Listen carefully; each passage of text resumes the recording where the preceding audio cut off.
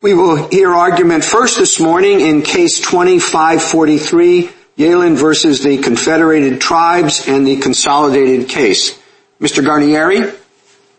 Mr. Chief Justice, and may it please the Court, our fundamental submission in this case is that in defining Indian tribe for ISTA purposes, Congress did not deliberately include Alaska Native regional and village corporations, only to then exclude all of them by subjecting them to a formal political recognition requirement that no ANC meets or indeed has ever met. Instead, the settled understanding for the last 45 years has been that ANCs are eligible to be treated as Indian tribes for ISTA purposes, even though ANCs are not and have never been federally recognized Indian tribes. That interpretation has been endorsed by all three branches of the federal government. Congress was acting against the backdrop of those settled understandings when it incorporated the ISTA definition of Indian tribe into the CARES Act in 2020. Congress chose to make ANCs eligible to receive millions of dollars of coronavirus relief funds to benefit the many Alaska Natives whom they serve. The decision below contravenes that policy judgment and threatens to shut ANCs out of a wide range of important federal programs. No sound principle of textual interpretation justifies such a dramatic departure from the status quo. Reading the ISTA definition to mean that ANCs are included only in the event that they are someday somehow recognized by the United States for government-to-government relations would render their deliberate inclusion in the statute a dead letter. Either the recognition clause must mean something else, or it does not apply to ANCs. Now, we principally urge the latter approach, which the Department of the Interior and the Indian Health Service adopted decades ago, and which the Ninth Circuit endorsed in the Cook Inlet case. In our view, Congress defined the entities eligible to enter into ISTA agreements as federally recognized Indian tribes, and also, in addition, the entities that play a similar role in the special case of Alaska, namely Alaska Native villages and Alaska Native corporations defined in and established pursuant to ANCSA.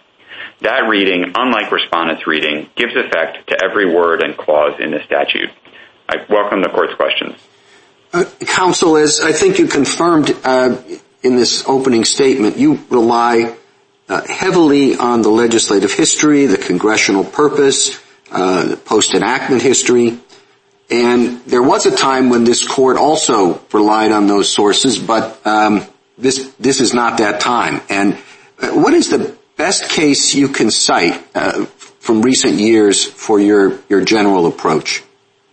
Well, I think the case that we find the most instructive is the Court's decision again in United States against Hayes, which is the case discussed in our opening brief. In Hayes, the Court was considering a statutory definition of the term misdemeanor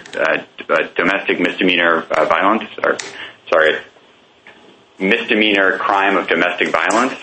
And the statutory definition there had a prefatory clause and then two subsections, and the question before the Court was how to apply a modifier in the second subsection. And based on textual and contextual evidence, the Court concluded that the modifier that appeared in the second subclause of that definition actually applied to its antecedent was one of the words in the prefatory clause at the beginning of the definition. And we think we're asking the Court here for an even less sort of, the interpretation that we're urging here is even more naturally sort of derived from the text than the interpretation the Court adopted in Hayes. And also, to your point, Mr. Chief Justice, I mean, we are making a textual argument. It's not entirely purposive, and it's a textual argument derived from ISTA's definition as well as from the other statutes that Congress has enacted that in their text presuppose that ANCs are eligible to be treated as Indian tribes. Thank you, Counsel. Justice Thomas? Thank you, Mr. Chief Justice. Counsel, would you give us again, would you repeat, maybe I missed it, your textual argument again? It seems like I don't know how you cannot have the phrase or clause at the end modifying the entire list. Well, Justice Thomas, the textual argument is that if you look at the definition of ISTA should not be read to include ANCs in Congress did not deliberately and specifically refer to Alaska Native village and regional corporations established pursuant to a then recent federal law, only to exclude them in the very next clause. We don't think the statute should be read to be at war with itself. But what do you do with the recognized language? Well, we think that clause, as the Interior Department concluded in 1976, shortly after ISTA was enacted, we think that clause is simply inapplicable to the entities listed in the Alaska clause. And that's really the only reading, or the reading of a statute that would avoid the glaring superfluity problem that the D.C. Circuit's reading created. Now, of course, as an alternative, we have also advanced in this court the argument that if you understand the recognition clause to apply to the entities listed in the Alaska clause, then recognition cannot refer exclusively to formal federal recognition for government-to-government relations, but must also include the lesser form of recognition that Congress itself bestowed upon ANCs by including them in the ISTA definition. In the subsequent funding bills, is Congress, with this recognizing that there's been this litigation, has Congress used different language? Congress has gone both ways on that issue, Justice Thomas. I mean, in the law that Congress enacted, I assume your question is about the recent coronavirus legislation? Exactly. Well, in the law that Congress enacted in December of 2020, Congress provided funds for housing programs under a pre-existing federal statute that incorporates in part the ISTA language, and Congress included a proviso there saying that for the avoidance of doubt, that definition includes ANCs. Now, in the most recent law, the America Rescue Plan Act, Congress provided additional funds, coronavirus relief funds, to state and local governments and to tribal governments using the List Act definition, which excludes ANCs. So Congress determined not to include ANCs in that program. And, of course, Congress could have done that in the CARES Act. It could have reached for the List Act definition, which everyone understands does not include ANCs, but Congress instead used the ISTA definition, which has been uniformly understood for decades to make ANCs eligible. Thank you. Justice Breyer? I'm just curious as to whether what CARES Act expenditures, necessary related to COVID, etc., do the Alaska corporations make that kind of expenditure? Are there examples of where they did or would normally, or where it was necessary? The word necessary is in the CARES Act. Yes, Your Honor. I think the amicus brief filed by Cook Inlet Region Incorporated, which is the regional ANC covering the Alaska area, goes into that in some detail. I mean, ANCs provide social services to their members, and in the course of doing so, they have and can incur necessary expenditures in response to the pandemic. Things like the purchase of personal protective equipment, modifying facilities for safe social distancing. Okay, I see that. So what's actually bothering me here is I gather there are roughly 150 statutes that definitionally refer to the language, refer to the statute at issue here. Is it the ISDA? That's the statute, right? That has the definition. Okay, I don't know what's in that 150 statutes. I suspect that some of them, it makes sense to apply to the corporations, the Alaska Indian, the corporations, and some it doesn't. So I have a very hard time. Have you been through those? Do we know that the view that you're taking now is going to work in all those 150 statutes? Well, Justice Breyer, we have reviewed those statutes, and I agree that the ISTA definition is quite frequently appears in the U.S. Code, either by cross-reference or by Congress having used the same language. Now, as we discussed at pages 33 to 34 of our opening brief, there are statutes in which there are other textual and contextual clues that indicate that either ANCs are not included for other reasons, or ANCs, the programs are sort of inapplicable to ANCs. Yeah. So I don't, How do you do that? I mean, that's what I can't quite figure out, because there's an argument, that even if the ISDA applies, the CARES Act doesn't apply. But I don't see, once you say the ISDA, once that definition applies, and it's a statute that really it doesn't make sense to put this kind of corporation in it, How do you read him out of it? Well, I think in general it's a separate analysis for each statute. I think, one of the most persuasive pieces of textual evidence is, of course, there are instances in which Congress has used the ISTA definition and then has expressly excluded the native village. I see that. That really only makes sense if Congress understands the ISTA definition to include ANCs as. All right. So that's now you've got me where. Thank you. That's really helpful. Justice Alito? Mr. Guarnieri, I think you have an absurdity argument, and I'll ask Respondents' Counsel about that. But if you can't prevail on that basis, I can see one textual argument that could possibly work for you, and you make it only in passing, and that is that the clause, which is recognized as eligible, doesn't mean formal recognition in the sense in which Indian tribes are recognized. Do you have any other textual argument? Well, yes, Justice Alito. First, we would accept a decision by that court on that alternative ground. But, as to our principal argument, I think the textual argument is that the word including here functions as a term of enlargement rather than to denote a subset of the specified entities. Yeah, no, I understand that point. I think that's possible. I don't see how it helps you because you still have a clause modifying a list, and you want it to jump over the last item in the list. That's really odd, isn't it? I take the point. Let me try a plain English example to illustrate how we think the ISTA definition works here. Suppose a state were to prioritize for vaccinations all doctors, nurses, and other healthcare workers, including their spouses and minor children, whose jobs require frequent contact with the public. Now, I think in context, one would naturally understand that the final clause in that, the clause referring to jobs requiring frequent contact with the public, really only modifies, and in context can only be understood to modify, the doctors, nurses, and other healthcare workers who appear in the list at the beginning.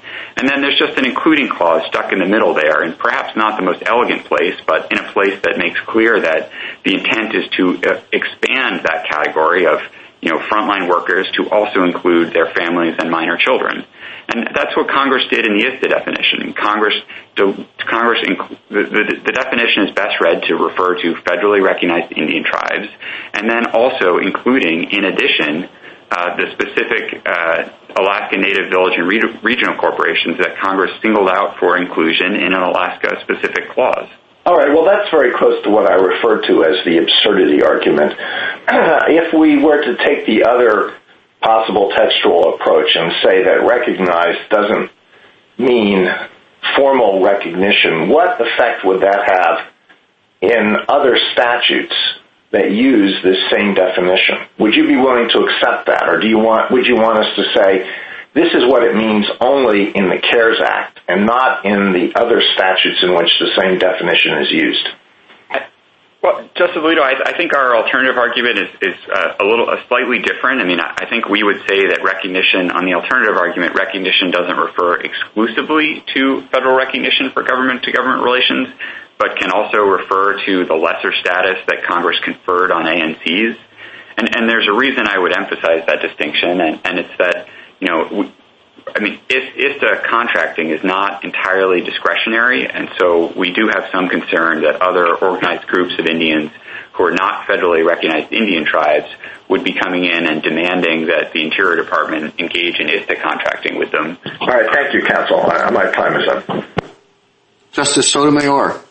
Counsel, I'm a bit concerned the way Justice Breyer is about what our ruling would mean here.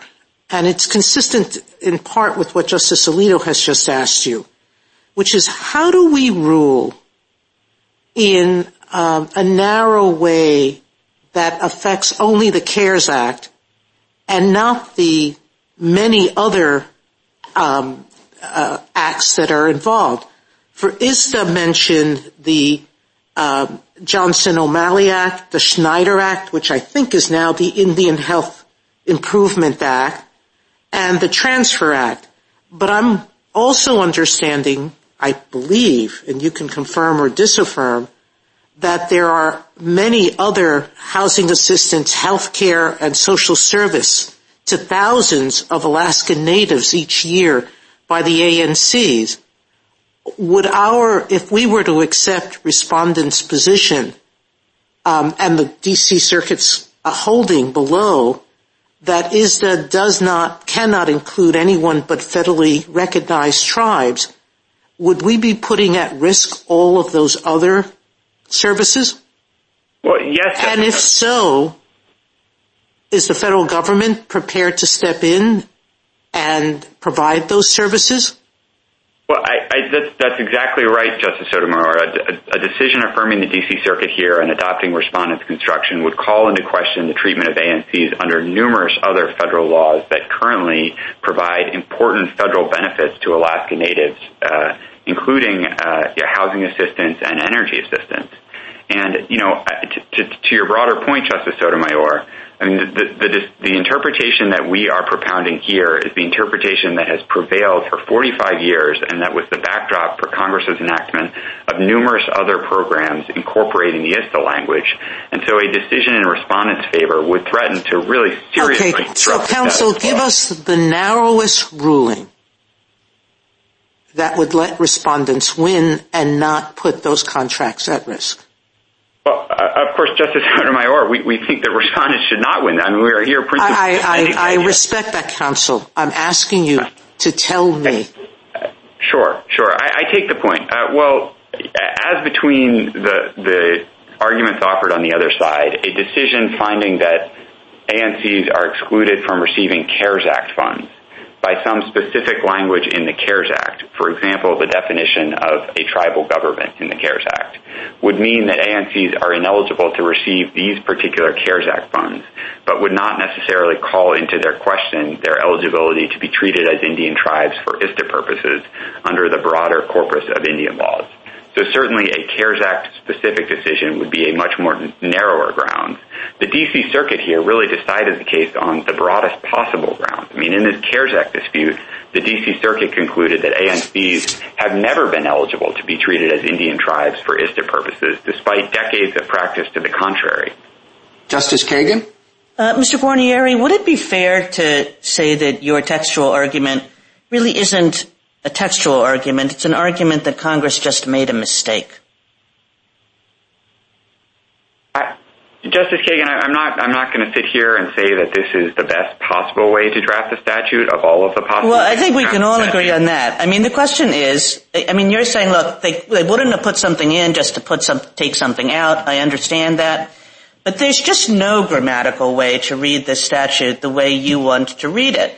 No grammatical way, which isn't to say that that's not what Congress intended. I mean, I would have thought that what you're really saying is Congress made a bad grammatical error, but we know what they meant. I think that's a fair characterization, Justice Kagan. I mean, in Hayes, the decision that I referred to earlier in my colloquy with the Chief Justice, the court described the statute as less than meticulously drafted, and I think we're probably in that category here. But as you said, I mean, I think it's fairly clear what the meaning of this statute was, and that's why. Well, then the question becomes, is it? Because I think it's a high bar before we're so confident that Congress made a mistake that we just say we think Congress made a mistake, but they meant something else. And that comes to this question of, could they have meant what they appear to mean if you just look at the text, which is that they included the ANCs so that if those ANCs were recognized in the future, they would qualify. Well, there's just absolutely no hint in the history of ISDA that Congress understood ANCs to be included only on the condition that Congress itself in the future were to somehow decide to recognize for government-to-government relations these recently established and privately owned corporations. We just don't think that that's it's a contextually implausible result. But wasn't there, Mr. Guarnieri, some uncertainty at the time about what kinds of Alaskan groups would be recognized? I mean, we often say that Alaska is different, and that seems to be the case here, that the government had recognized Native groups without traditional historic bonds.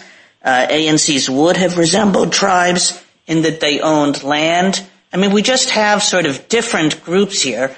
And why might Congress not have thought, well, we'll see how it all plays out, and maybe one day, given the circumstances of Alaska, these groups will be recognized?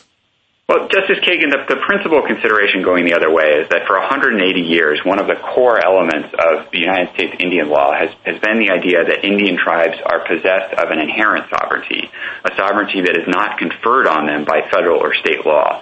And that is simply not true for ANCs, and it has never been true, and it would have been apparent to the Congress at the time it enacted ISTA that it was not true. ANCs were established pursuant to a special federal law. They are incorporated under state law, and they are not sovereign entities, and that was evident to everyone at the time. Thank you. Justice Gorsuch? Good morning, counsel.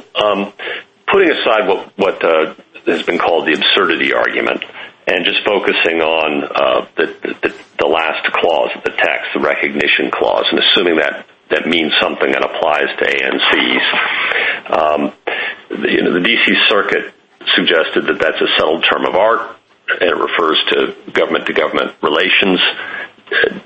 What's your response to that argument?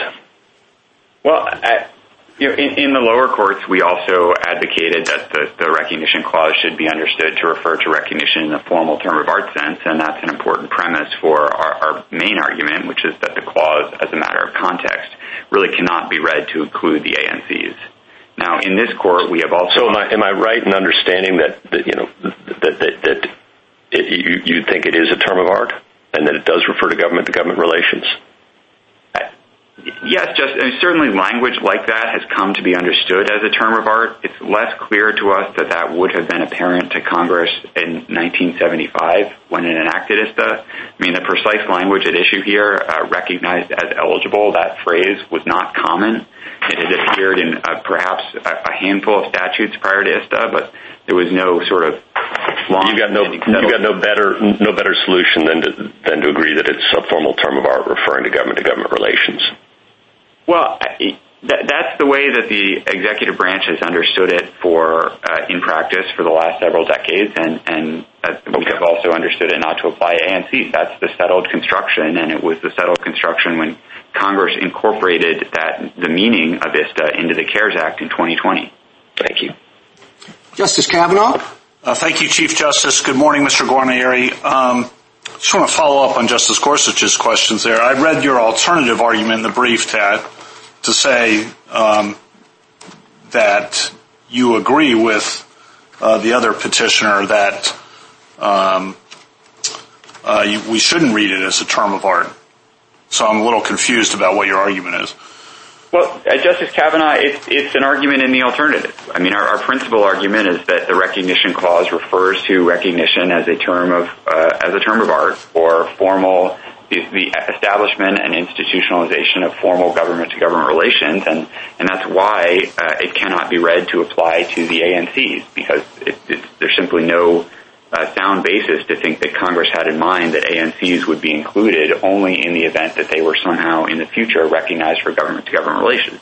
Now, in the alternative, if the court disagrees with us on that point, then we would argue that a reasonable and certainly a reading that is available to the court is that the recognition clause applies to the ANCs, but that it doesn't refer exclusively to recognition in that term of art sense.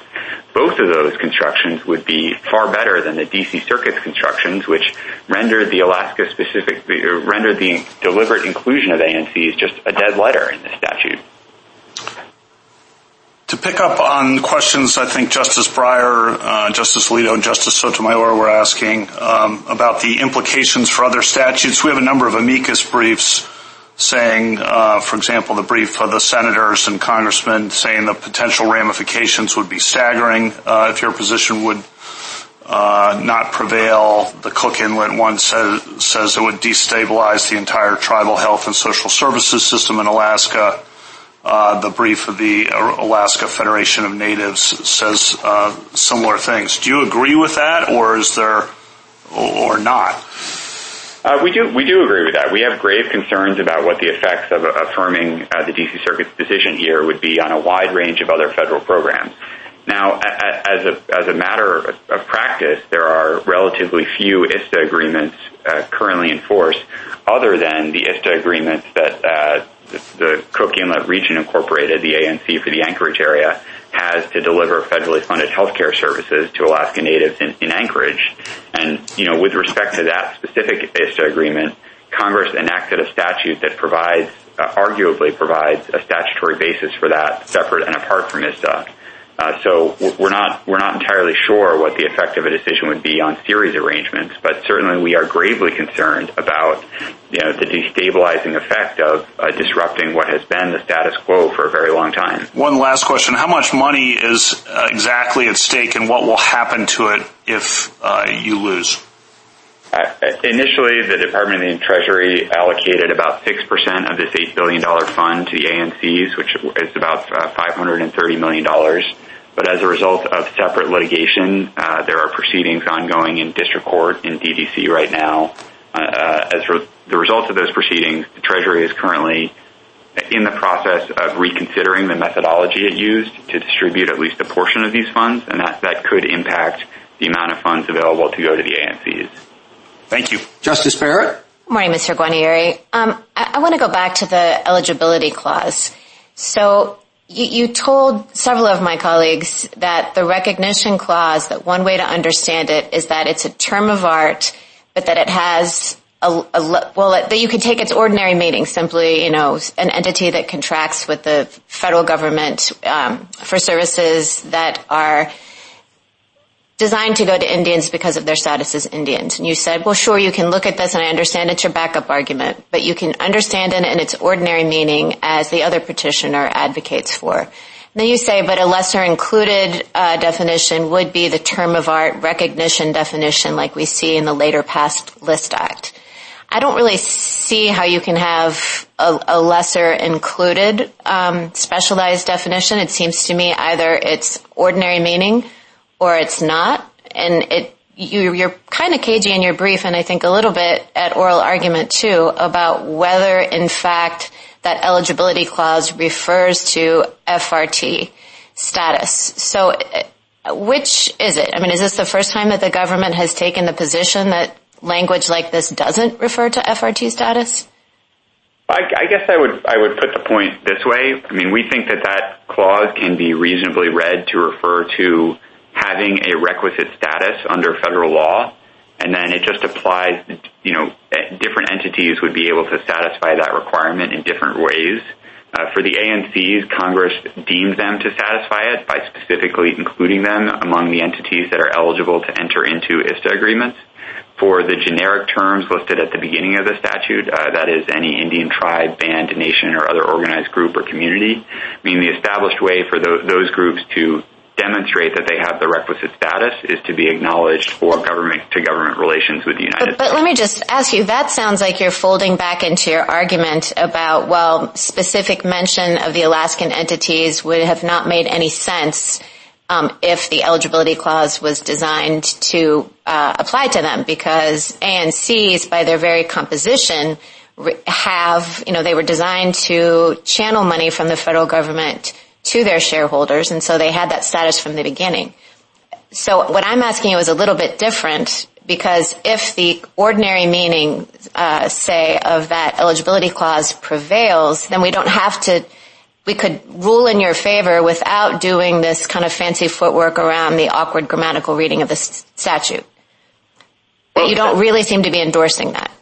Well, we would entirely accept a decision on those grounds.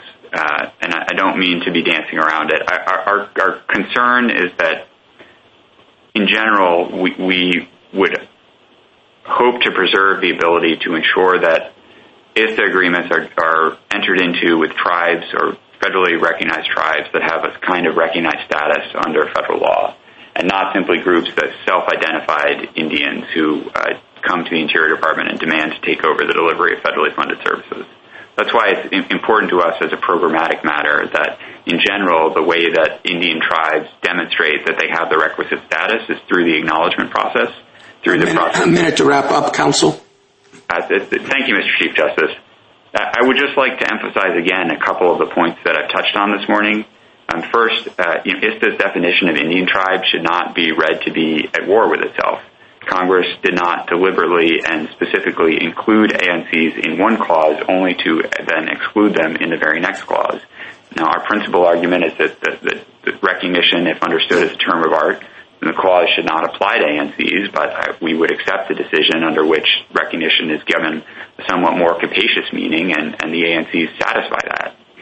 Second, I just want to emphasize again that the question presented here arises under the CARES Act, which Congress enacted in 2020, and by that time there can be no real question that the ISTA definition was uniformly understood to include ANCs, even though they are not federally recognized Indian tribes.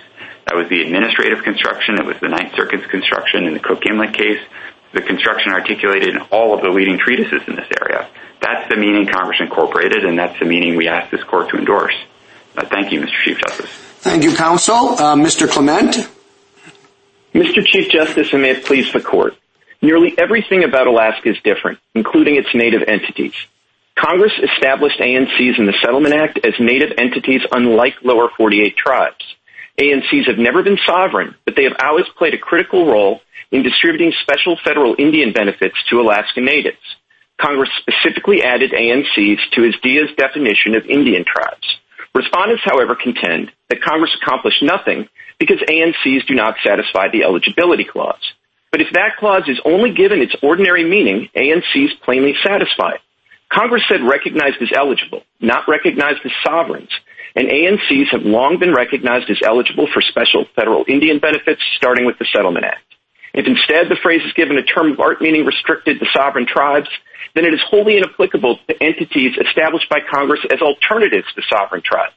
Either reading is vastly preferable to one that would defeat the ANC's specific inclusion in the definition.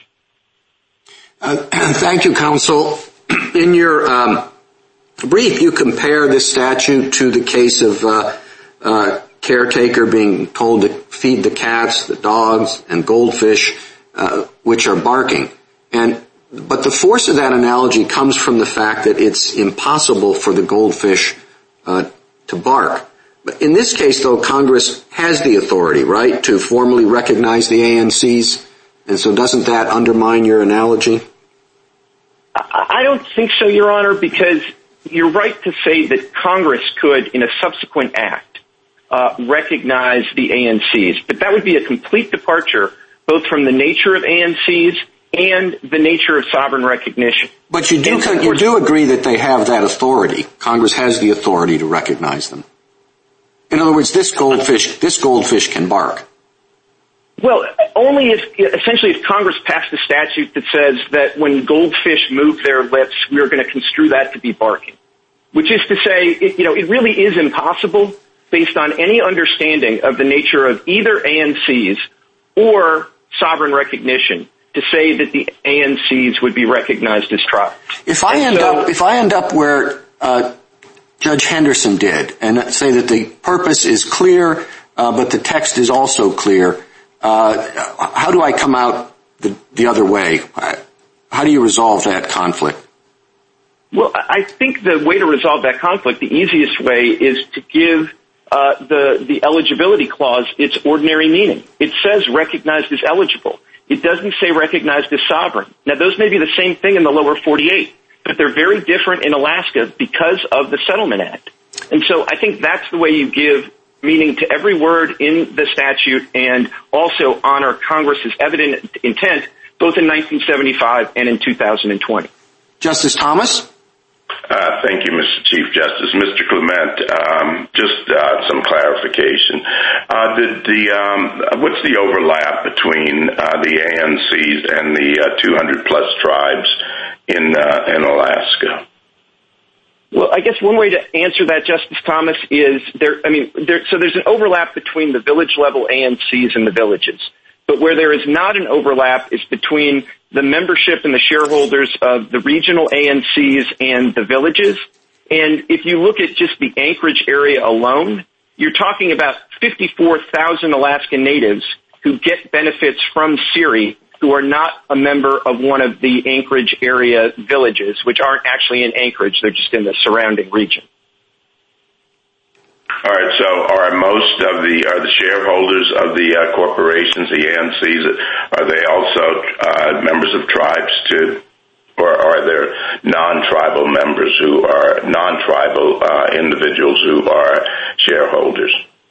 There are many, tens of thousands Alaskan natives who are shareholders of an ANC, but not enrolled members of any village-type tribe.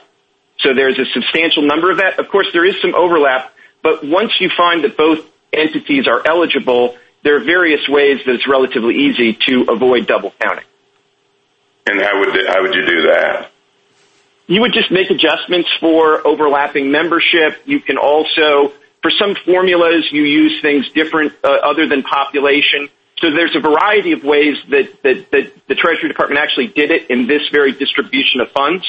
And more generally, the federal government has found a way to make this work, because what you really do is you do have identifiable native populations, not just in Anchorage, but in Fairbanks and Seward and Valdez, who are not served by any village, but are served by the regional ANC. And those Alaskan natives will go radically underserved if the ANCs are cut out of the statute. What do you make of the fact that, at least as I understand it, there were no changes made to address the confusion that we have, or the controversy we have in this case, in the American Rescue Plan Act? Well, I think, Justice Thomas, what's going on there is that essentially Congress didn't want to prefigure how this court would decide this case. So when Congress wanted to include the federally recognized tribes only, it used the LISC Act definition, and when it wanted to include the ANCs, it specified that they were included. But I would say that the understanding from 1975 through the reenactment in 1988 was that the gold standard for including ANCs in a statute was to use the ISDEA definition. Justice Breyer? With your other argument that you said, well, they're eligible. Mine, that would get us out of this problem, but I'm worried about the other 150 statutes. Have you looked at those? That kind of definition wouldn't cause a problem somewhere else? I have looked at those definitions, Justice Breyer, and I don't think it would create a problem in those other statutes. And I guess what I would say is I think the situation is asymmetrical. If there are a couple of statutes, and respondents point to them, that seem to include the ANCs in a statute that is otherwise addressed to some sovereign function that the ANCs really don't discharge. And that modest degree of over-inclusion is really harmless error because they just don't participate in the program. Conversely, there are plenty of statutes that embody the ISDA definition and are plainly involve ANCs and have since their inception. And as the federal government points out in its brief, just in fiscal year 2020 alone, the ANCs received $40 million in housing assistance pursuant to NAHASDA, which basically incorporates the definition from ISDEA. So I think the impact on other statutes is completely asymmetric.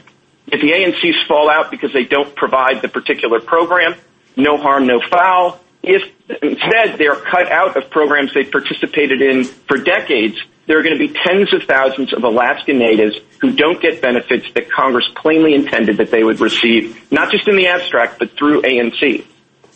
Thank you. Justice Alito? Is there a difference between your interpretation of the recognition clause and the Solicitor General's interpretation?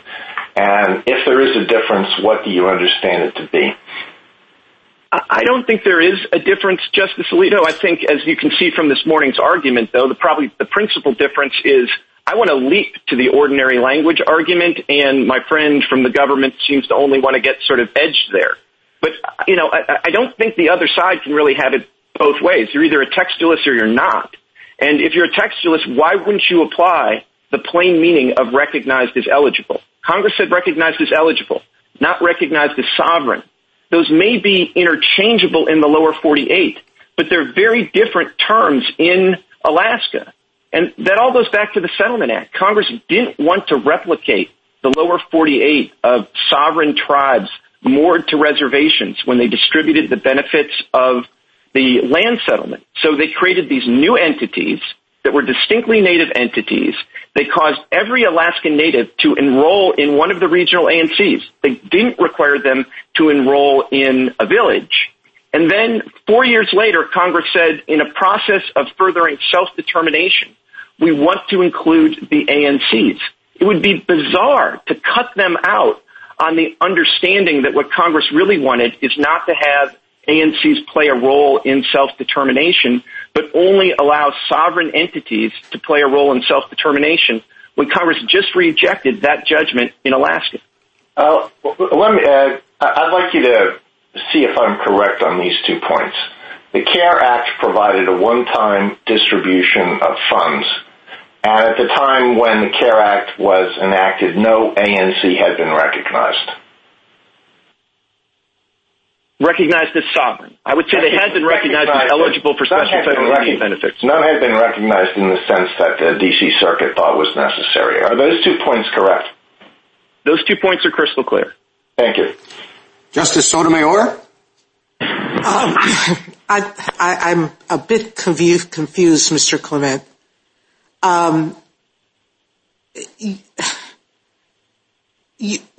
What do you see recognized as eligible to mean? So I see recognized as eligible to mean recognized by the federal government as eligible to participate in special federal Indian programs. Okay. And like I said, in the lower 48, recognition and sovereignty go together. But in Alaska in particular, they sort of split that atom, and they created these entities, the ANCs, that are eligible to participate in special federal Indian programs, but they were never understood to be sovereign. And so I think if you recognize that Alaska is different in this regard, then I think that really solves the problem here. And as you yourself pointed out, Your Honor, I don't disagree with you. I think that it would make no sense to think that ISDA was based on political recognition, but let's get to the CARES Act, okay? How would I see that as relevant to saying that you were recognized to receive money that was being given to governments when ANC are not governments? Oh, I think that's relatively straightforward, Your Honor, because yes, the money is being given to tribal governments, but tribal governments is just the recognized governing body of a tribe as defined in ISDEA. And since ANCs are ISDEA tribes and they clearly have recognized governing bodies, there really isn't any statutory problem there. And if it helps, I would point you to 2 other statutes, 40 U.S.C. 502c3, 44 U.S.C. 36018, which are statutes that have a statutory term of tribal government and expressly include ANCs in the definition of tribal government. Somewhat ironically, they include ANCs but not the villages in a definition that is specifically directed to tribal governments. So the CARES Act would not be alone in including ANCs in a definition of tribal governments. Thank you, Counsel.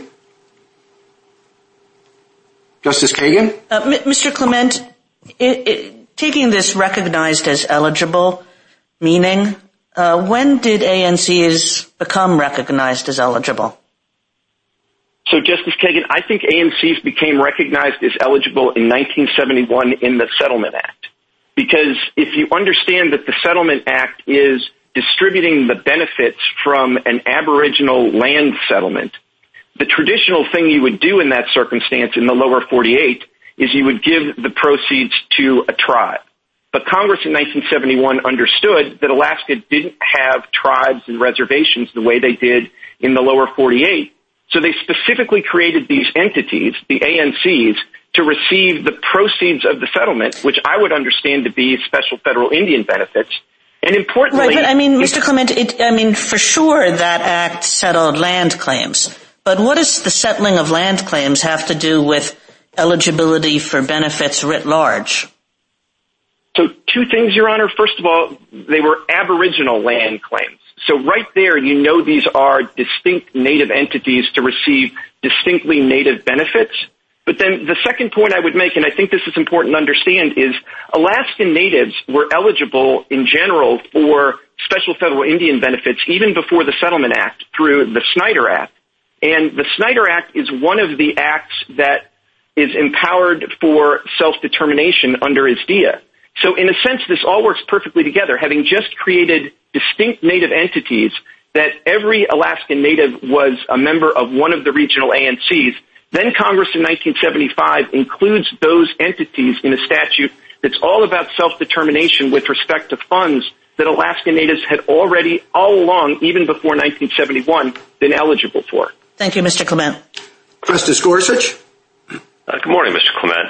It seems to me that the government is a little nervous about moving off of recognition in its formal sense because it's concerned about self-identifying groups declaring their eligibility for a lot of federal programs.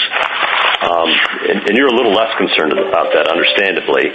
But there are a couple of terms there that just I struggle with. To the extent we're defining a tribal government, that's what the CARES Act is. Isn't that an odd fit for a corporate board?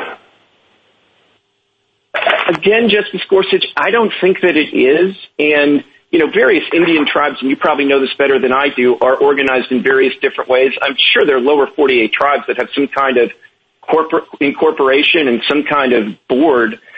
So it's not like you can't have a Native entity that is governed by a board of directors, which is a very common, ordinary way of referring to it. And as I alluded to in answering Justice Sotomayor's questions, there's at least two other statutes that specifically include ANCs. Are you aware of other tribal governments organized in this fashion in the lower 48? I can't point you to one in specific, but I understood. What about the separate phrase, to Indians because of their status as Indians? Again, that seems like an odd fit for the ANCs, given that, of course, you can be a member of the corporation without being a Native. Today, a lot of alienation has occurred and is permissible. Well, two things, Your Honor. There hasn't been that much alienation, and anybody who's not a Native doesn't get a voting share. They just get a share. But with that minor clarification, obviously that sort of special federal Indian benefits for Indians is a bit of an odd phrase, not just, I think, it's to ANCs, but to any group, because it really seems to be talking about the benefits that the Alaskan Natives or the lower 48 Natives themselves are eligible because of their status as Indians. But to the extent entities have a status, nobody doubts that ANCs have a Native status. And I think the fact that the real point of the Self-Determination Act is to take Natives who are eligible for special federal Indian benefits, and instead of having the federal government provide those directly, you have a tribal entity do that. And in Alaska, the ANCs have been doing that for 45 years, and it's been working exceptionally well. So there's no basis to disturb that. Justice Kavanaugh? Thank you, Chief Justice. Good morning, Mr. Clement. I just want to explore briefly your understanding of the term of art canon. Is it your understanding, I think, from what you're saying, that the canon is something of an exception to ordinary meaning? In other words, sometimes you'll look at a phrase or words and say the ordinary meaning is X, but the term of art that we know is Y. Is that your understanding of how it works?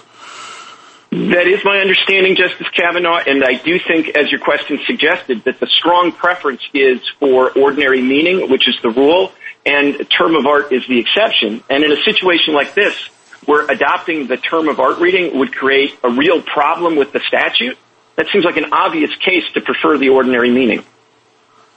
And what's your best argument for why recognized as eligible as ordinary meaning supports your position?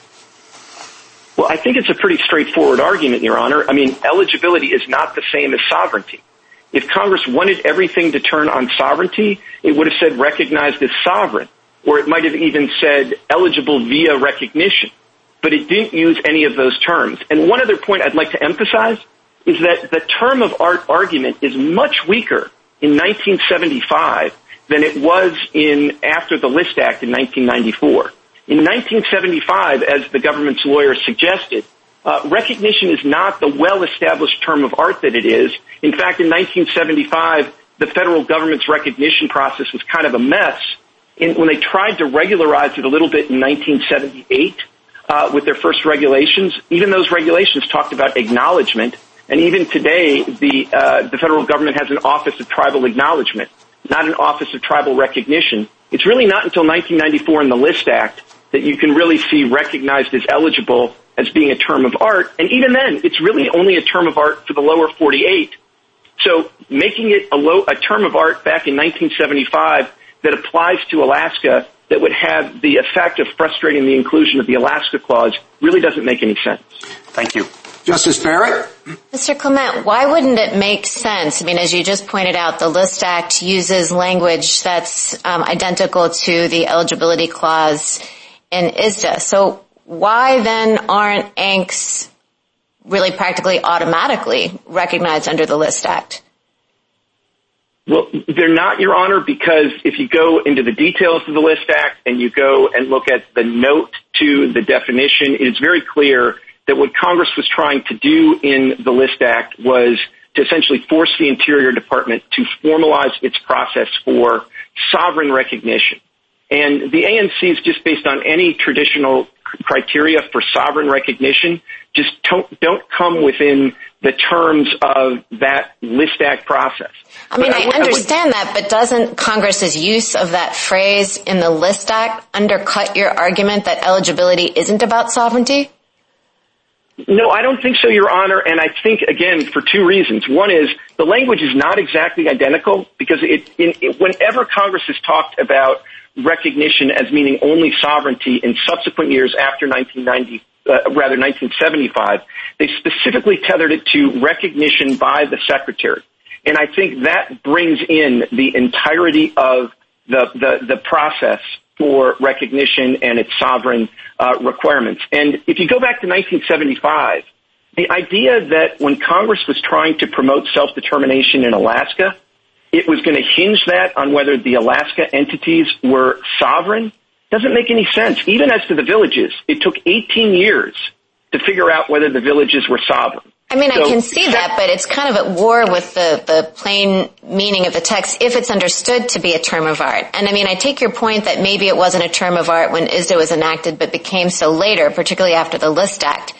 But can you think of any other instance in statutory interpretation where something has had its ordinary meaning in the beginning and then gained a term of art, where then you interpret statutes differently depending on where they fell along the continuum of that process?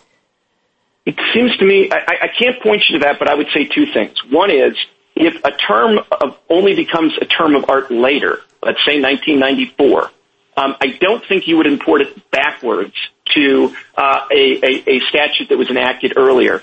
And I still don't think, even in 1994, that recognized as it's used in ISDA is a term of art. And the best evidence of that is Nahasda, which was passed 1 year later in 1995. And it basically mimics the ISDA language, and it has been interpreted from day one to include the ANCs.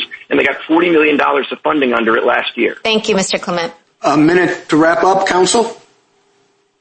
Thank you, Mr. Chief Justice. In the end, whether the eligibility clause has an ordinary meaning that ANCs satisfy or a term of art meaning that is wholly inapplicable to them, there is no cause for interpreting ISDA or the CARES Act to exclude ANCs and the natives they serve. Alaska Natives were eligible for special federal Indian benefits long before the Settlement Act and ISDA. Nothing in either statute terminated those benefits or made them turn on membership in a sovereign tribe. To the contrary, the Settlement Act told every Alaska Native to enroll not in a village, but in a regional ANC. As a direct result of that congressional decision, there are tens of thousands of Alaska Natives whose only Native affiliation is with an ANC. Cutting ANCs out of ISDA's definition would leave those Alaska Natives out in the cold.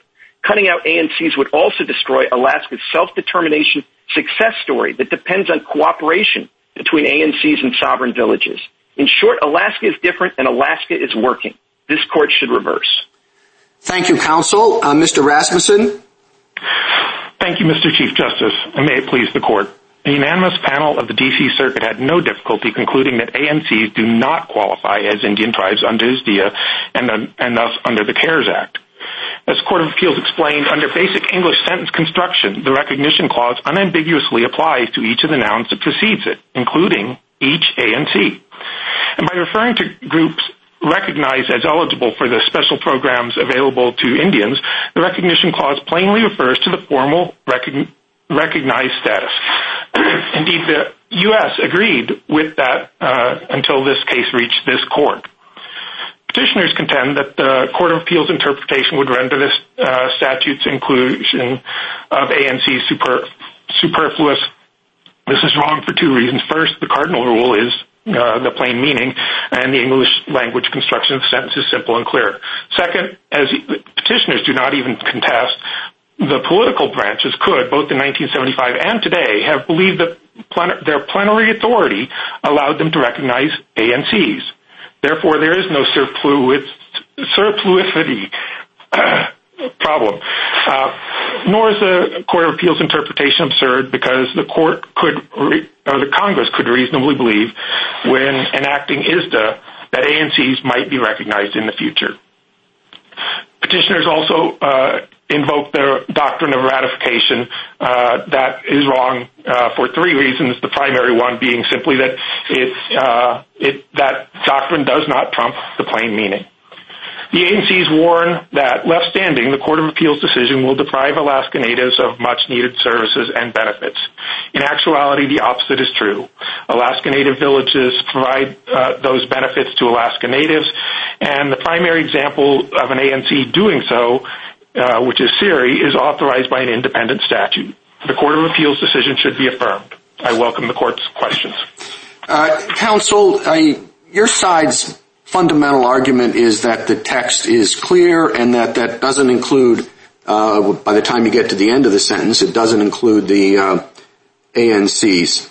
But the text itself, in the middle of the clause, does include the ANCs. And then that same clause, under your reading, takes eligibility away from the ANCs. And my question is, why doesn't that text undermine the plain language argument? In other words, we're not talking about some overriding purpose, not talking about legislative history. What we're talking about is the text, and the text says in the list it's ANCs, and then the text takes away eligibility. And it seems to me that text creates ambiguity so that a textual reading isn't a plain reading. What's your answer to that? Well, I think we've got a couple of answers to that, but I think first is that when Congress was acting in 1975, this was completely uncertain. We have from 1971 until 1993 before it became clear. And so there wasn't that certainty. And certainly when Congress was enacting the ISDEA, it did not know. And when Congress doesn't know, this court has never said, oh, well, you've got to go and figure that out, Congress, and you've got to then come up with the decision now when you enact this statute.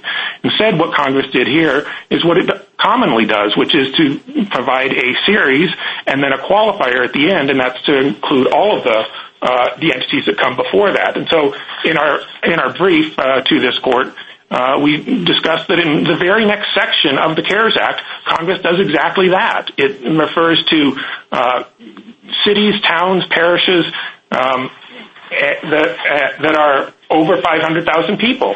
And Congress, in that case, could have simply looked at a census and said, oh, there's no parish over 500,000. We should take that out.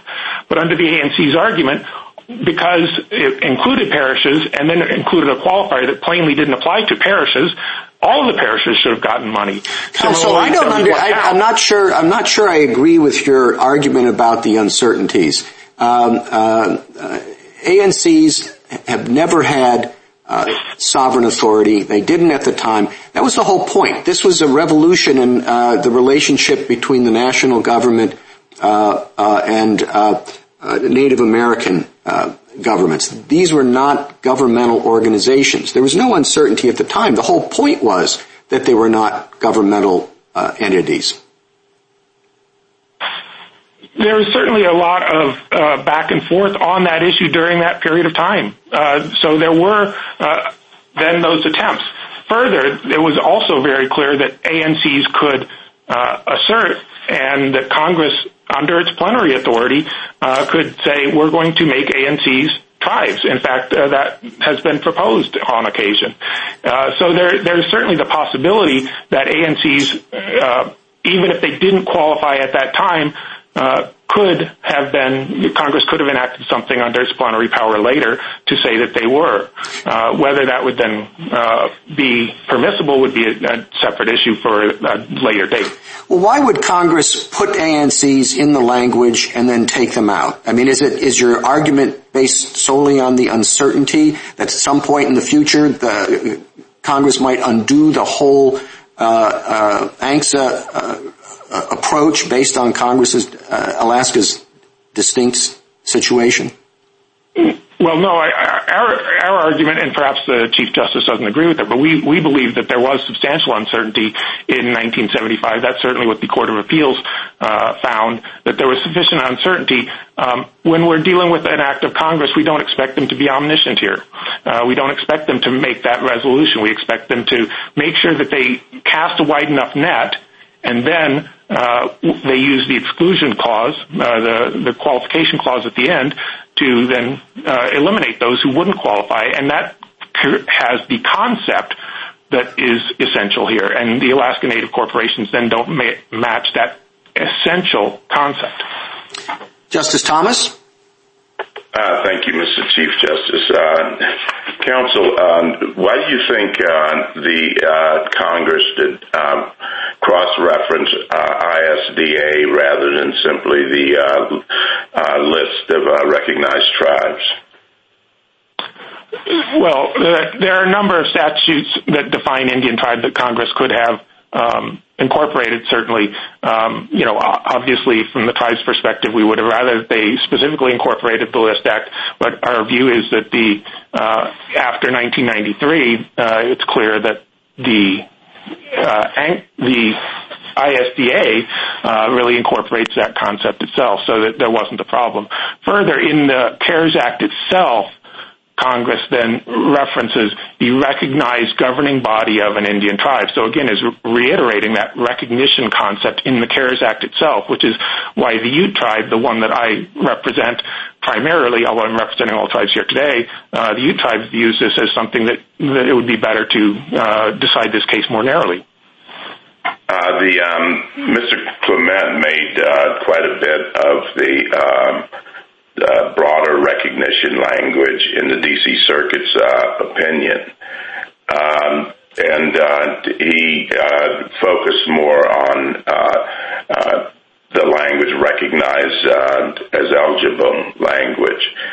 Would you respond to his argument a bit and what you think is a refutation of his argument?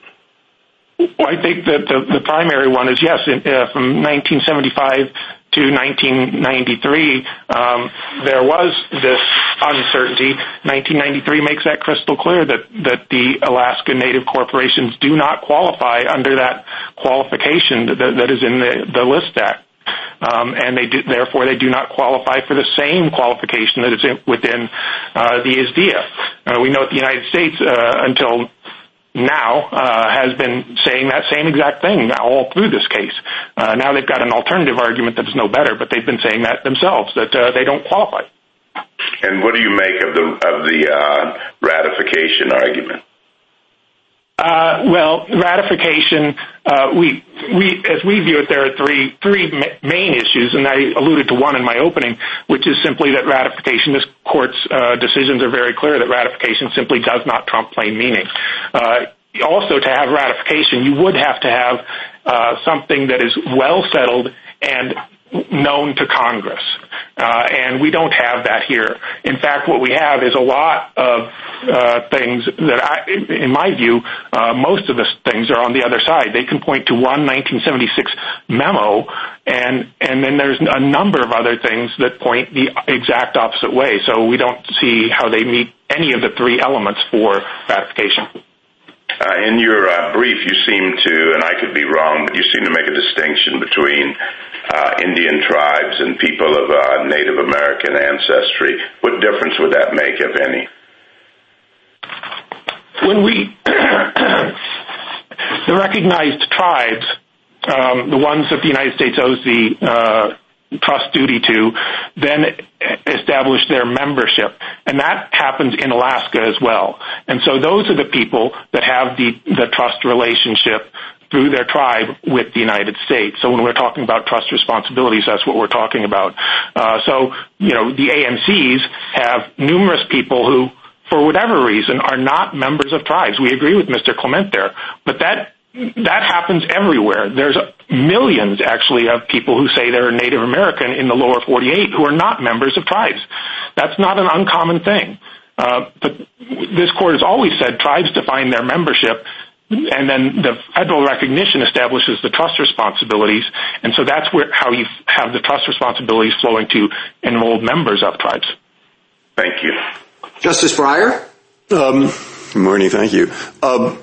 Imagine you work for a company that sends people subscription requests. They keep information about subscriptions to vast numbers of publications. And I write back, you get this letter, and you're in charge of filling requests. Dear Mr. et cetera, I would like more information about any newspaper, including the Atlantic Monthly, which is published daily. Would you be at a loss as to how to fill that request? I'm sorry, Justice Breyer. It became muddled when you were giving me the example. The example is you get a letter from me or from somebody. It says, please send me more information about any newspaper, on your list, including the Atlantic Monthly, which is published daily. I'm just asking you if you'd have a problem giving me what I want. Is it you wouldn't know what I want? No, I think in that case you would. I think that's where you get into whether what Congress did here was absurd. No, it's not absurd. Is my question absurd? Do you have a problem? No, that's my point, is that your question is not. But when you apply that to the ISDEA, and you say, would it be absurd here to do that? Yes, it would be absurd. I'm just asking if you have trouble filling my request, and I think your answer is no. Very well. Then you take it home, and you show it to your cousin, who is the world's greatest grammarian. And you say, see the kind of bad grammar I get? And he says, you're right to call that poor grammar, bad grammar, but not incorrect grammar. It's not good, but it's far from perfect. And I ask you that only because I've never heard of a canon that says you have to use perfect grammar, or even that you have to use good grammar when you are a member of Congress. What do you think? Right. Well, I would agree that it's not that we, and I'm sure the court knows this better than me, we don't expect Congress to use perfect grammar. If we did that in this case, we wouldn't have had a problem if they'd used perfect grammar. But what we do for the legal analysis is we start from the plain text, from what they wrote down, and what they wrote down is actually clear on the grammar. And then when we get to should there be some reason that we don't apply the plain language here, we would be left with, well, it would have to be so bizarre that Congress could not have meant what it said. We know literally what it said. Thank you. Thank you. Justice Alito? Mr. Rasmussen, suppose that the definition of Indian tribe in the CARES Act had never been used before. It had not been used in the ISDA. It had not been used in any prior statute. It was crafted by Congress and put in the CARES Act. And the CARES Act provides a one-time distribution of money. And at the time of the enactment of the CARES Act, no ANC had been recognized in the sense that you think is necessary. How then would you account for the reference to ANCs in the definition of an Indian tribe? Would you make the same argument, or would your argument have to be different? Well, we'd make the same argument, that still you'd have the clear language If you were dealing with something that is going to be a one-time statute, as we are here with the CARES Act, I think that does change the analysis some, but we would still be making the same argument. Well, how could you make the same argument? Because then the clause that refers to ANCs wouldn't be surplusage.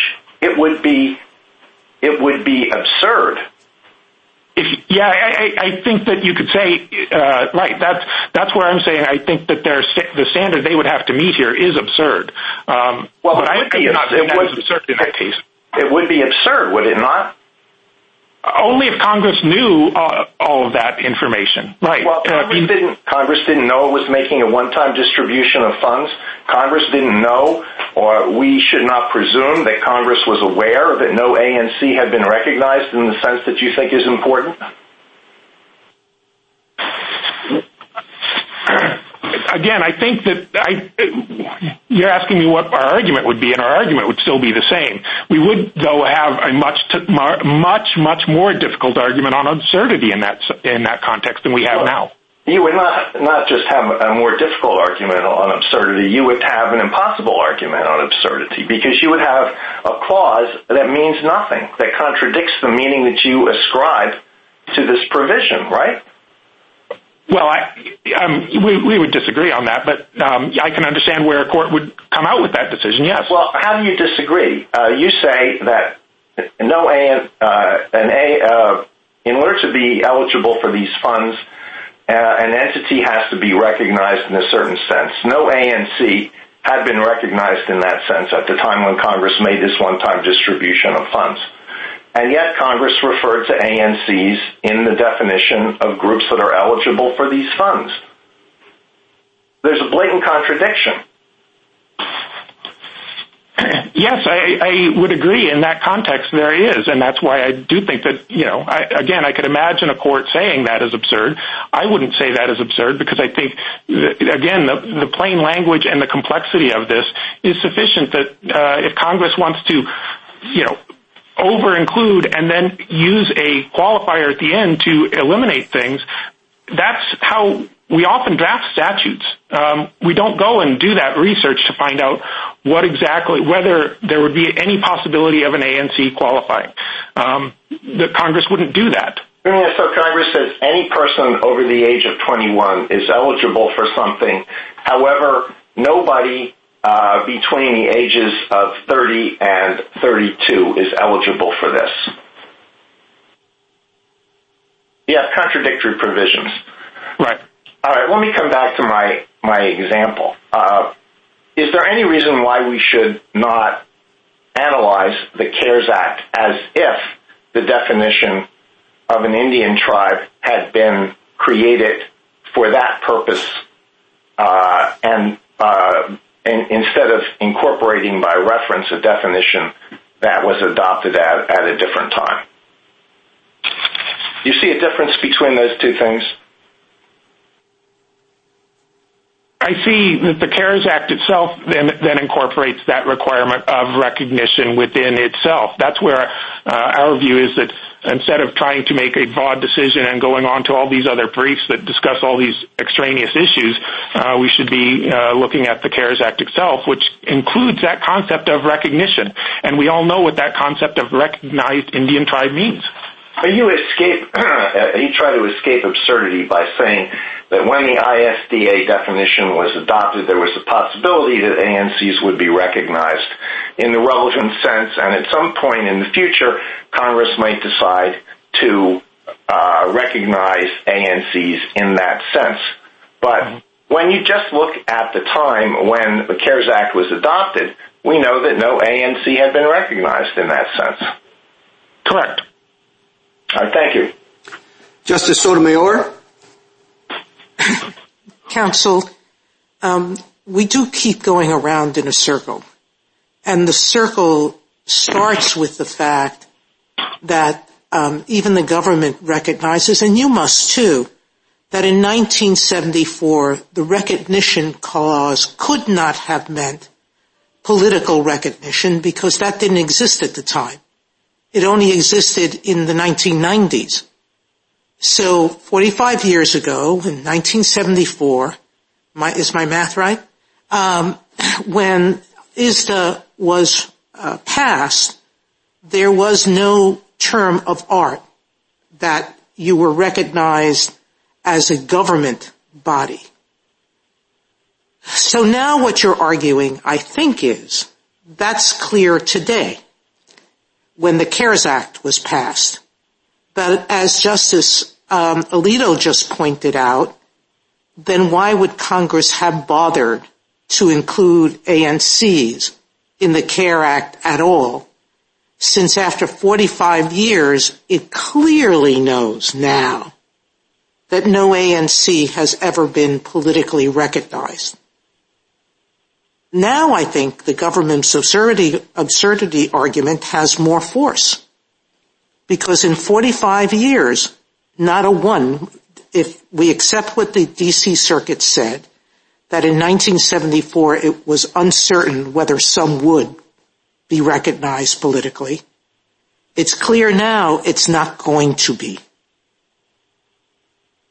So don't we have to accept Mr. Clement's argument that ISDA's language as used in the CARES Act cannot mean political recognition?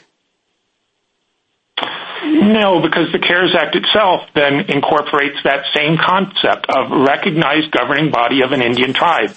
And so that's where Congress did include that concept within the CARES Act itself.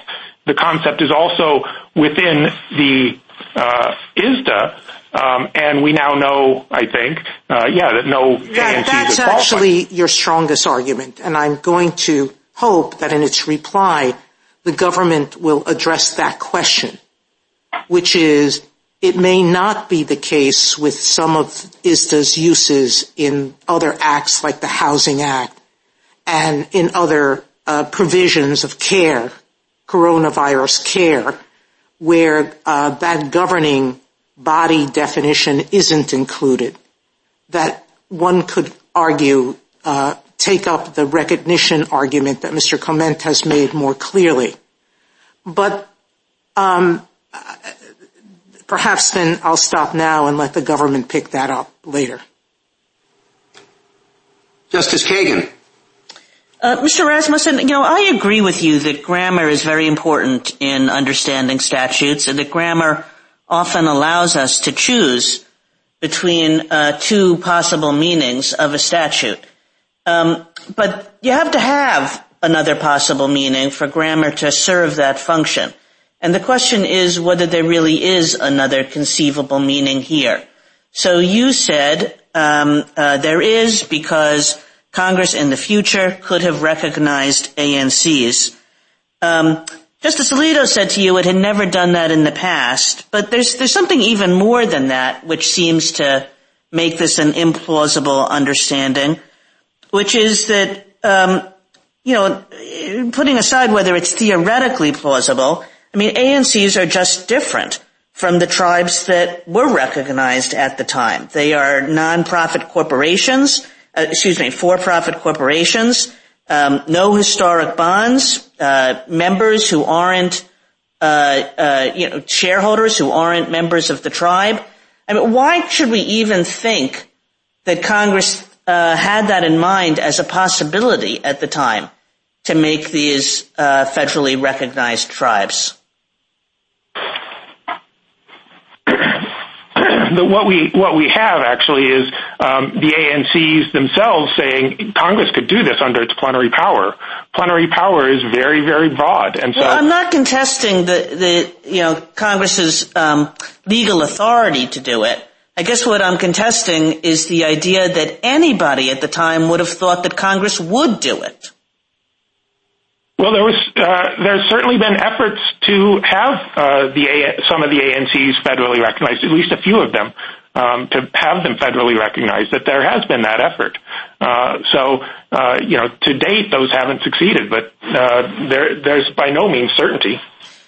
Suppose I thought that there was a 2% chance that Congress would ever do that. What should I do in interpreting the statute? Well, I think if we go to 1975, it was not that there was a 2% chance. But if we go to today, that the whole point of including ANCs is so if that possibility comes around, and they meet that definition, that they then are qualified. They come in basically on an equal footing to all the other tribes. That's why that is in there. Well, again, if we could just go back to 1975 and ask, was there really any realistic prospect that Congress would have included ANCs as federally recognized tribes? And if I say, it's theoretically possible, Congress has the authority to do this, but if you went around and you polled Congress and you said, do you think of ANCs as federally recognized tribes? They would say, well, of course not. And say I thought that there was an extremely low probability that anybody thought that was, a possibility.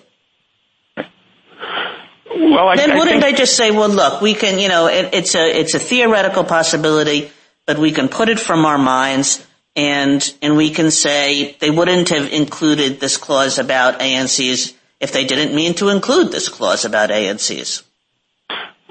I think that what the example that we use from the CARES Act itself, that Congress does this in statutes.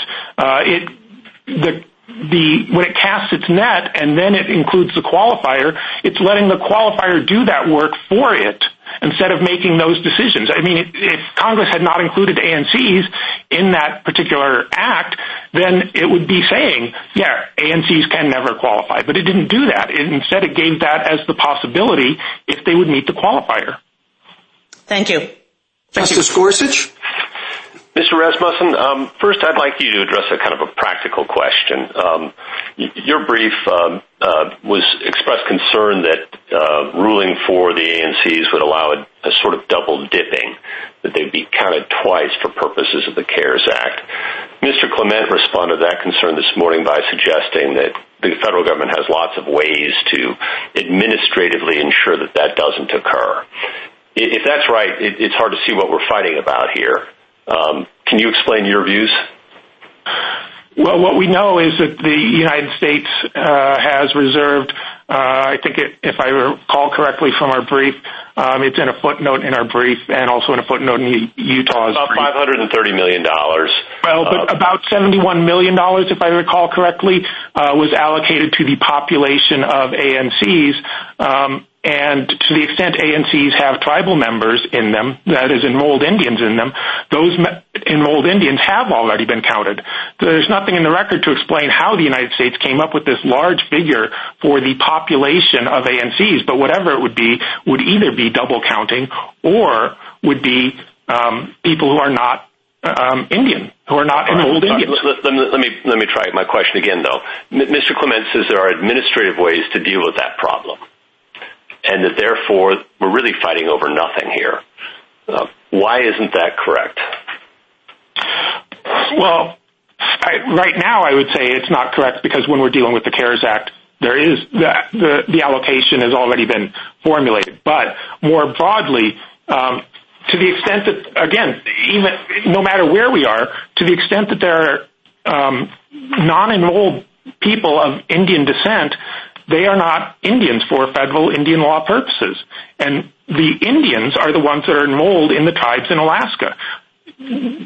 People who are of Indian descent and can meet the enrollment criteria of any tribe in Alaska can become enrolled in the tribe in Alaska and establish that government-to-government relationship. Allow me to move to a different set of questions, if I might. The CARES Act speaks of tribal governments. And I asked Mr. Clement, is that an awkward fit with ANCs, for-profit corporations? And he suggested no, that it's entirely possible that native tribes in the lower 48 could organize themselves in a similar fashion. What are your thoughts about that? It is a very awkward construction, given that Title V is all about governments, including tribal governments, including the recognized governing bodies of Indian tribes. So we've got this concept of government within that section repeatedly. The money, what we're dealing with here is really, and this goes back a little to your last question, what we're dealing with here is whether that money goes directly to the Indian tribes who then make the decision whether to provide it to, for example, ANCs who are doing services that benefit their members, or whether it goes to the ANCs directly, cutting out the tribes and eliminating their ability to make that decision. And so in the lower 48, that's exactly what's going on. The money went to the tribes make the decisions. They can get it out to tribal organizations similar to ANCs if they want to, and if those ANCs were providing valuable services. There are a few of them that are, but what we've got here is a decision that every ANC qualifies, and every ANC is going to get at least $100,000, and some of them are going to get tens of millions. And just to return to a question that Justice Thomas posed, I'm not sure I got the answer to. If effectively this recognition clause asks us to inquire whether the tribes recognized, why didn't Congress just cross-reference the List Act? It could have. If Congress, the fact that Congress doesn't... But it didn't. It cross-referenced a different statute. What should that difference tell us? You're saying nothing, I believe. Nothing. And isn't that awkward? No, I don't think it is at all, because I think we now have clarity of what that definition means. And so when we look at the other statutes where that is used, as we discuss, and as the National Congress of American Indians discusses it in depth in their brief, when that statute, that statutory definition is used, it's often very clear that it's excluding ANCs. So we do have some clarity on that. This is a statute that is regularly used when it does not include ANCs, because that's what it means now. Thank you. Justice Kavanaugh? Thank you, Chief Justice. Good morning, Mr. Rasmussen. I want to give you an opportunity to respond to how I think the two statutory arguments on the other side merge potentially. So it seems to me if we start with the text and we look at recognized as eligible, we have a choice. Do we read that in its ordinary meaning, as Mr. Clement says, or do we read it as a term of art? And that's a choice we have, and we have to figure out how do we resolve that. And one of the ways we usually resolve that is looking at the context to see how Congress might have been using the phrase here. And once we broaden out the lens and look at the context, we see the express inclusion of the ANCs, and we see that they would be left out completely, meaning many tens of thousands of Native Alaskans would be left out completely, not only from the CARES Act, but from many other social services statutes. So given that context, if that's correct, why doesn't that absurdity or oddity or whatever you want to call it help influence the choice we have to make between whether to follow ordinary meaning or term of art meaning for the phrase recognized as eligible? Well, I think you, in the question, you have bought into a couple of the incorrect statements made by the ANCs in this case. No Indian, no person who is a member of a federally recognized tribe was not already counted when the Treasury divided the money amongst the Indian tribes. So when they're referring to Indians, they're referring to people who are not enrolled in any Indian tribe. They don't have that political relationship with the United States. And they're those people are Alaska Natives, correct? They are Alaska Natives. And Alaska, why are you treating Alaska Natives as kind of second class? We're not. This is actually more common in the lower 48 states, that there are numerous people who are not members of tribes who are Indian. That they can be full-blood Indian even and still not be enrolled in a tribe. That's not an uncommon thing, and that can happen in Alaska too.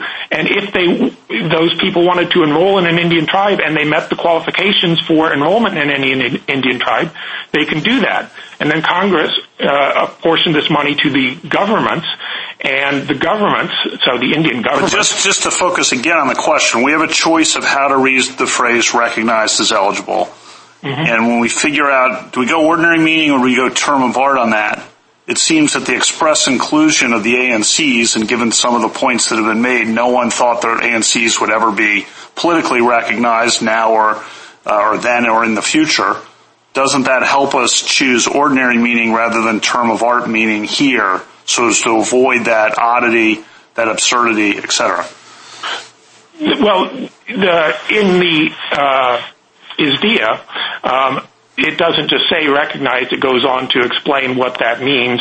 And then in 1993, the United States adopts the List Act and uses that same exact phrase to then say, these are the tribes that these are the entities we're referring to.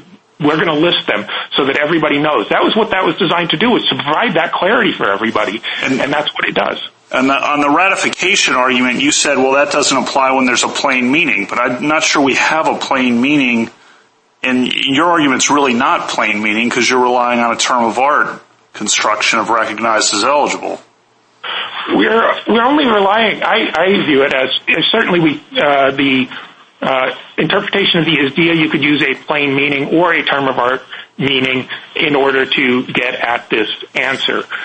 What it's using is a term that later becomes the term that is used frequently and that Congress then has the United States define through the List Act and define the members that meet that qualification, that meet that definition. Let me ask one other thing. The amicus briefs from Senators Murkowski and Sullivan and Congressman Young from the Alaska Federation of Natives, from the state of Alaska, from Cook Inlet, they use terms like stunning, egregious, destabilizing, staggering in terms of the effects that an affirmance would have on this program, but also many other programs. Now, they know Alaska. They know how these statutes fit together. The members of Congress from Alaska are appropriately attentive to this. Why are they wrong in describing the consequences of choosing the term of art over ordinary meaning here? Well, I think, I would not question that they know Alaska, but I think they also are motivated by getting $533 million up into Alaska instead of into the mostly into the lower 48 states divided amongst all the tribes. So that's part of what they're doing. But when we look at the record in this case and the examples that they use, those are not accurate. For example, SERI, as the United States forthrightly admits, there aren't very many of these ISDEA contracts in Alaska. You get the exact opposite impression from all of the other briefs by the petitioners and their supporters. Thank you. But there are very few. Justice Barrett? Mr. Rasmussen, I want to be sure that I understand your position. You told Justice Thomas, and then I think you repeated again to Justice Kavanaugh, that what it takes to establish a trust relationship between a Native Alaskan or a Native American from the lower 48 is enrollment in a tribe. Did I understand that correctly? The common way of doing it now is enrollment. That it would be enrolled or enrollable under almost every tribe. Okay, well then what do we make? I'm going to read you this language from ANCSA, and I'm wondering how to fit that in with your theory. It says, Alaska Natives shall remain eligible for all federal Indian programs on the same basis as other Native Americans, notwithstanding any other provision of law. I would take that to mean that because of Alaska's unusual, indeed very distinct method of handling benefits to Native Americans, that amendment to ANCSA makes clear that trust relationship exists even though they don't enroll in tribes. Am I wrong about that? Yes, I would say that is incorrect. That even if you get to Commerce Clause issues, that you simply can't go that far. But I don't understand why. Okay, but in the ANCSA, what it is doing is saying on the same basis as others, and that same basis, as we all know now, is enrollment. At the point in time when that happens, it's your position that Native Alaskans have no right to any benefits, even though they are automatically put in ANCSA if they don't enroll in Alaskan villages, the equivalent of tribes. It's your position that despite this language in ANCSA, they're entitled to nothing from the federal government. No, it's not our position they're entitled to nothing from the federal government. As Indians, not as Alaskan citizens or American citizens. I'm saying as Indians, it's your position that they are treated differently if they don't enroll in a village. No, that is not our position. That many of the programs that we're talking about, so for instance, NAHASDA, the housing program, and many of these other programs. Mr. Essman, I think you're not understanding my question. You asserted broadly that the trust relationship between the United States and a Native person is established when that Native person enrolls in a tribe. And I took you to be saying that the United States doesn't have any kind of trust obligation to a Native person who is unenrolled. And you invoke the example of those who live in the lower 48 who have not affiliated with any tribe. Though those strike me as different because Native Alaskans, it's not just a free-floating group that self-identifies, but are put into as shareholders in ANCS if they choose not to enroll in a village. So I'm trying to understand how to reconcile what you said with this language in ANCSA. And you're referring to other statutes apart from ANCSA. What I'm referring to is that within the ANCSA, it is saying on the same basis as other tribes, and that then does bring in that concept of, well, if you want to have that relationship, you have to enroll in a tribe. There are 220 tribes up in Alaska, and you have to enroll in one of them. And it's your position that every Native Alaskan is eligible for membership in one of those tribes? That wasn't my understanding. No, I don't know whether they are or not. Whether they would be up to the tribes. And there's so every Native Alaskan who's unaffiliated with a tribe but is a shareholder in an ANC isn't eligible for benefits as Indians. I mean, it's not just about what intermediary you receive those benefits through or whether you receive them directly from the BIA or another federal entity. You're saying that they are then no different than, say, any other citizen of Alaska that is not Native Alaskan. Well, I'm having trouble communicating this, but there are other programs that do extend more broadly than to enrolled members of tribes that include people, for example, NAHASDA, that includes people who are members of state-recognized tribes. And there are NAHASDA, I believe, includes some similar language that would incorporate.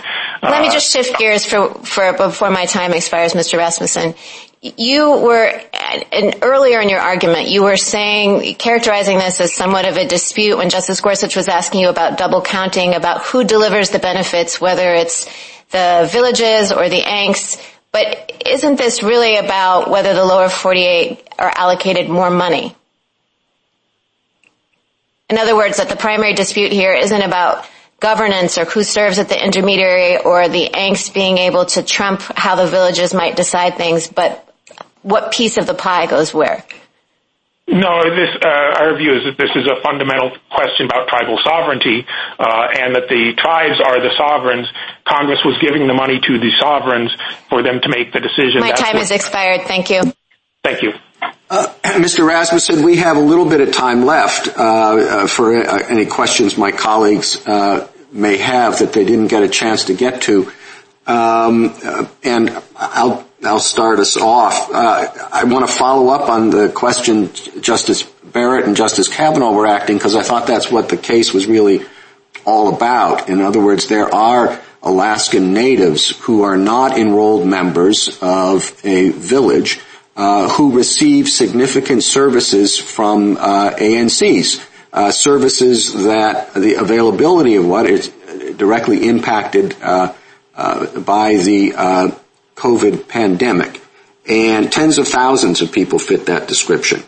And I understand you're doing what lawyers do, which is trying, to get more money for your clients. But the enrolled members receive those benefits, and if you prevail, I gather will receive more. But the Alaskan natives who benefit from the services provided by the ANCs will get nothing. And I just wonder if that's what Congress, and maybe your plain language argument, maybe the answer is that, well, that doesn't matter. But I wonder if there's anybody in Congress who would think that Alaskan natives receive significant benefits if they're enrolled in a tribe, but not if their benefits are provided through the ANCs. I did not understand Congress to be sort of pushing in favor of enrollment at the expense of participation by ANCs? Again, that there are significant, programs that are of benefit to tribal members and others who are affiliated with the tribe. That money goes through tribes. Then how the tribes are permitted to spend that money, whether they can provide it to, for example, members of their community who are not enrolled or others, is determined by the specific statutes at issue. There are a number of statutes that certainly permit them to do that. In this particular case, what we have, and that I think that one fundamental problem that we have here is that the actual record in this case only shows 3 ISDEA contracts that are under a separate statute for cadastral surveys. The ANCs own the land, and so the cadastral survey, they have the authority to obtain that money. The only other one we have of record is SERI, and as we've talked about, that has a special statute. So the parade of horribles that they provide of, this is going to deprive people of money or services is simply false. Thank you, counsel. Thank you. Any of my other colleagues have remaining questions? Okay, you take a minute to wrap up, Mr. Rasmussen. Thank you, Your Honor. Again, our view is that the plain language is the touchstone. This court has said that repeatedly. The plain language is the touchstone for making these decisions. We don't go to ratification. We don't go to other doctrines when the language is plain.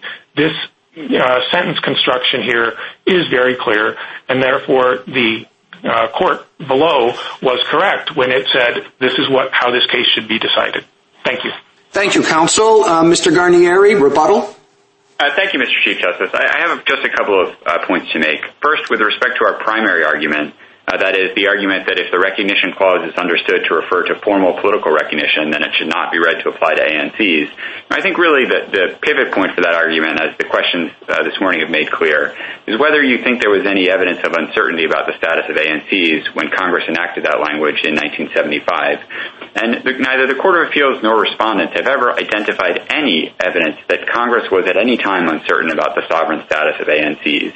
And there's textual evidence in ISTA to that effect. I mean, the ISTA definition recites that ANCs were established pursuant to ANCSA. So it's entirely implausible to think that Congress itself was uncertain about the sovereignty, or I should say lack of sovereignty, about these corporations that Congress itself had established in a then recent federal law. Certainly, there was no doubt about that point in 2020 when Congress enacted the CARES Act and incorporated into it the ISTA definition. And as I think Justice Alito's perceptive questions have pointed out, I mean, it makes no sense to think that the CARES Act incorporated, for purposes of a one-time distribution of funds, the CARES Act incorporated a definition under which ANCs would be included only if, at some theoretical point in the future, Congress chooses to fundamentally reinvent the concept of recognition and recognize as eligible for government-to-government relations these private corporations. Now, the second point I want to address is the CARES Act language about the definition of a tribal government. The CARES Act defines a tribal government in terms that are almost word-for-word identical to the definition of a tribal organization in ISTA. And as the district court explained at pages 68A to 70A of the appendix, ANCs have long been understood to have a recognized governing body for ISTA purposes, and so too they have a recognized governing body for CARES Act purposes. Now, third, with respect to our alternative argument, I mean, Mr. Clement has ably addressed that argument, and I would just add that, our point is simply that it's possible that different entities could demonstrate that they are recognized as eligible to participate in ISTA contracting in different ways. For the lower 48 states, the paradigm is acknowledgement by the federal government. But for ANCs, Congress has already deemed them to be eligible by including them in this special Alaska clause in the ISTA definition. And then finally, on the practicalities, I mean, many thousands of Alaska Natives are not enrolled members of a federally recognized Indian tribe, and that's by design. I mean, that's how Congress set it up in ANCSA. And a decision finding that ANCs are ineligible to receive these CARES Act funds and potentially ineligible to participate in the many other federal programs that rely on the same language as the ISTA definition would have serious serious consequences for the delivery of federal services and benefits to Alaska Natives. It would disrupt the status quo that has prevailed for decades, and we ask this court to reject that interpretation and to reverse. Thank you. Thank you, counsel. The case is submitted.